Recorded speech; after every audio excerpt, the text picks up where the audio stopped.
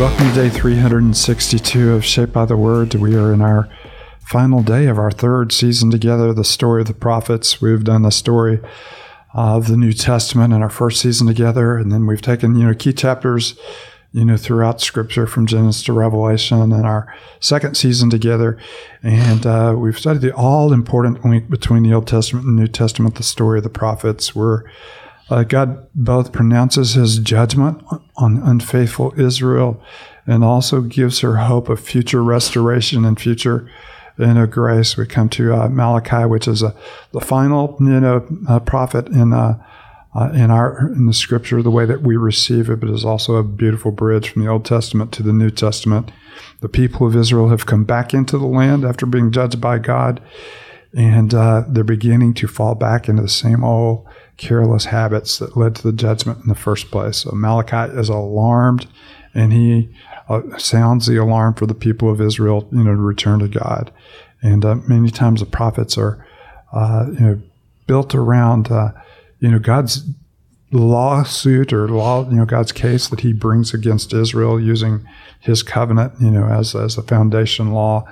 And that in Malachi, you have 6 different disputes that God brings before the people of Israel. Here's where you're falling short in faithfulness to a God who's been deeply faithful to you. And, of course, that's the opening line of this book. I've loved you guys. Mm-hmm. And you sit around asking how I've loved you. Let me show you the way that I've loved you. But in the same time, let me show you how your love and how your faithfulness, has fallen short. Mm-hmm. So we pick up and we'll read to the end of Malachi today and finish out our season together. Pick up in verse 17 of chapter 2 and read through chapter 4 as we complete that today. But before we read, we recognize what a beautiful gift we have in God's Word. We see a reflection of his character, but we also look at it, as James said, as a mirror, and we see a reflection of our character. And there'll be a lot of opportunity for that today. We become convicted of sin. We turn to God and seek his work of restoration in us. So before we read, Matt, you mind lifting us up with a word of prayer? Yeah, let's pray. Father, we do thank you for your word, and we thank you for the full counsel of your word, from the passages that encourage us, from the passages that we find comfort, to the passages that, as Paul mentioned a minute ago, sound the alarms that we may return to you. Father, we recognize that we need both.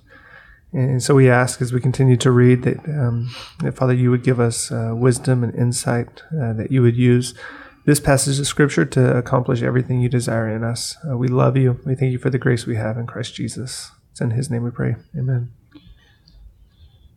Malachi 2:17, you've wearied the Lord with your words.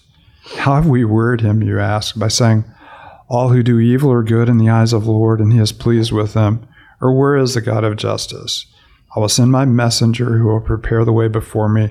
Then suddenly the Lord you are seeking will come to his temple. The messenger of the covenant whom you desire will come, says the Lord Almighty. But who can endure the day of his coming? Who can stand when he appears? For he'll be like a refiner's fire or a launderer's soap. He will sit as a refiner and a purifier of silver. He'll purify the Levites and refine them like gold and silver. Then the Lord will have men who will bring offerings in righteousness, and the offerings of Judah and Jerusalem will be acceptable to the Lord, as in days gone by, as in former years. So I come to put you on trial. I'll be quick to testify against sorcerers, adulterers, and perjurers, against those who defraud laborers of their wages, who oppress the widows and the fatherless, and who deprive foreigners among you of the justice. But do not fear me, says the Lord Almighty. I, the Lord, do not change. So you, the descendants of Jacob, are not destroyed. Ever since the time of your ancestors, you have turned away from my decrees and have not kept them. Return to me, and I'll return to you, says the Lord Almighty. But you ask, how are we return? Will a mere mortal rob God? Yet you rob me. But you ask, how are we robbing you? And tithes and offerings. You are under a curse, your whole nation, because you are robbing me. Bring the whole tithe into the storehouse, that there may be food in my house. Test me in this, says the Lord Almighty, and see if I'll not throw open the floodgates of heaven and pour out so much blessing there will not be room enough to store it. I'll prevent pests from devouring your crops, and the vines in your fields will not drop their fruit before it is ripe, says the Lord Almighty. Then all the nations will call you blessed, for yours will be a delightful land, says the Lord Almighty. You have spoken arrogantly against me, says the Lord. Yet you ask, what have we said against you? You have said, it is futile to serve God. What do we gain by carrying out his requirements and going about like mourners before the Lord Almighty? But now we call the arrogant blessed. Certainly evildoers prosper, and even when they put God to the test, they get away with it. Then those who feared the Lord talked with each other, and the Lord listened and heard. A scroll of remembrance was written in his presence concerning those who feared the Lord and honored his name. On that day when I act, says the Lord Almighty, they will be my treasured possession. I will spare them just as a father has compassion and spares his son who serves him. And you will again see the distinction between the righteous and the wicked, between those who serve God and those who do not. Surely the day is coming. It will burn like a furnace. All the arrogant and every evildoer will be stubble. And the day that is coming will set them on fire, says the Lord Almighty. Not a ranch or a branch will be left, not a root or a branch will be left to them, neither will they get a ranch. But for you who revere my name, the Son of Righteousness will rise with healing in its rays, and he will go out and frolic like well-fed calves. Then you will trample on the wicked, and they will be ashes under the soles of your feet on the day when I act, says the Lord Almighty. Remember the law of my servant Moses, the decrees and laws that I gave him at Horeb for all of Israel. See, I will send the prophet Elijah to you before the great and dreadful day of the Lord comes. He will turn the hearts of the parents to their children and the hearts of the children to their parents, or else I will come and strike the land with total destruction. Reminded of the scene of Transfiguration where Jesus is seen in the presence of both Moses and Elijah.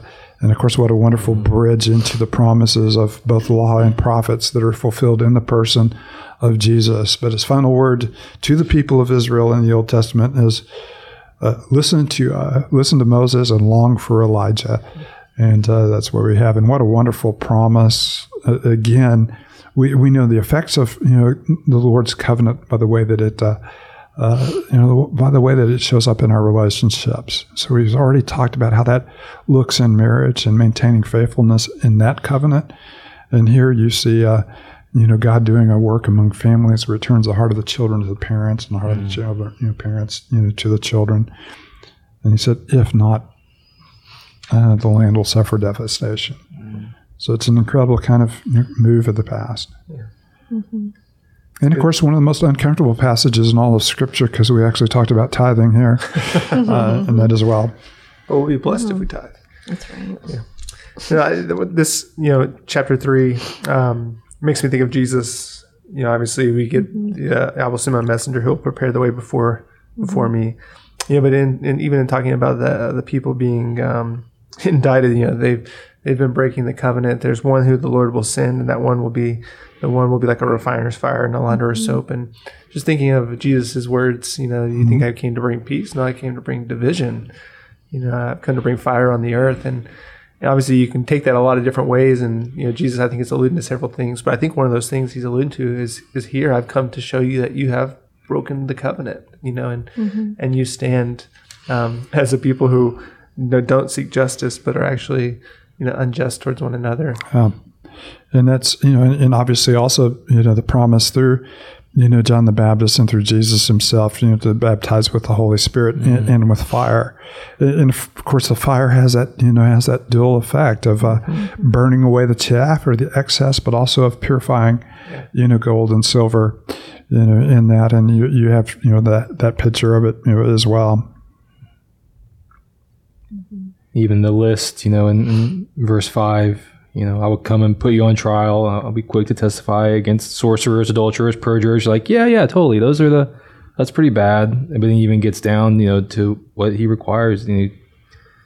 Those who oppress the widows and the fatherless, deprive the foreigners among you of justice, but do not fear me. And we do see that repetition throughout Scripture of, the fear of the Lord, the beginning of wisdom. And to fear him is to take on the things that he values and cares for. And this is a list of things they neglected, but can also be a list of the things that he values to see in his people. But we don't see here. Yeah, the list in Scripture, especially when you're listing vices, these are called, vice lists. Where here's a list of your sins.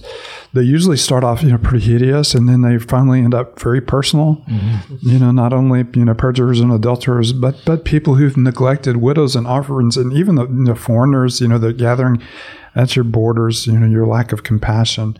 So when we talked about the prophets from the very beginning, God seems to have three complaints. One, you've turned your heart away from me, and you've given the devotion, that I am worthy of, to empty idols. And so idolatry is rampant among you.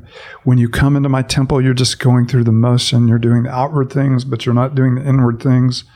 And your love for me is not showing up in your compassion, for others. Mm-hmm. And so we see those three big moves, throughout the prophets, and we see it here in the final as well. Yeah, you're a perjurer. You're not telling the truth. Yeah, you're an adulterer. You hadn't been faithful in your life, but also the widow and the orphan is not safe among you. And that faithful remnant later on in 3 are those who fear the Lord. And as we see what the lack of the fear of the Lord is, and we see what the fear of the Lord is in that section. Yep, great contrast. And the incredible, the passage on tithing. You're robbing me, and he's already pointed out you're not giving good sacrifices. You're not responding, to the truth. You're not telling the truth. And you've seen that here a couple of times. You're labeling things that are, detestable to me as if they were good. And, that's one thing, equipped with a couple of Bible verses we all can do is justify, our sin with our favorite Bible verses rather than hearing the whole message of Scripture. So you're not responding to the truth. You're not hearing the truth. You're not telling the truth. Mm-hmm. And you're not offering the very best of who you are, to who I am. Yeah. And test me on this. Yeah. See if I'm not, good for my promises and my faithfulness. Mm-hmm. Well, I even love I don't love it, but it's certainly compelling and convicting where, they've become arrogant. And they said, how? And he says that they carry out, or they consider carrying out God's requirements as a burden. And so, it's the indictment there, as even Christ would say, that those who love me or love God obey. And so it's an obedience that is born out of love. But here, they are burdened by the requirements that God has called from them. Yeah. It makes me think of John's words in 1 John, where he says, and his commands are not burdensome. Yeah. Yeah. Yep. Hard stuff. It is. So we end on that note. Remember Moses and look forward to Elijah. Yeah. Mm-hmm. And Father, we do thank you that you have given us your good word. We thank you that even though the law came from Moses, we've seen grace and truth, come through our Lord Jesus Christ. And we have a far better expression of your heart and your character and what we have seen of you in Jesus Christ. And so, Father, we thank you that you have given us your word. We thank you that you have given us your spirit. And we thank you that you are renewing not just us, but all of creation in you. We thank you for a season together in your word and the prophets. And Father, we pray that this has become a part of who we are, and that we will continue to hear and respond to these voices. It's in your holy name we pray. Amen.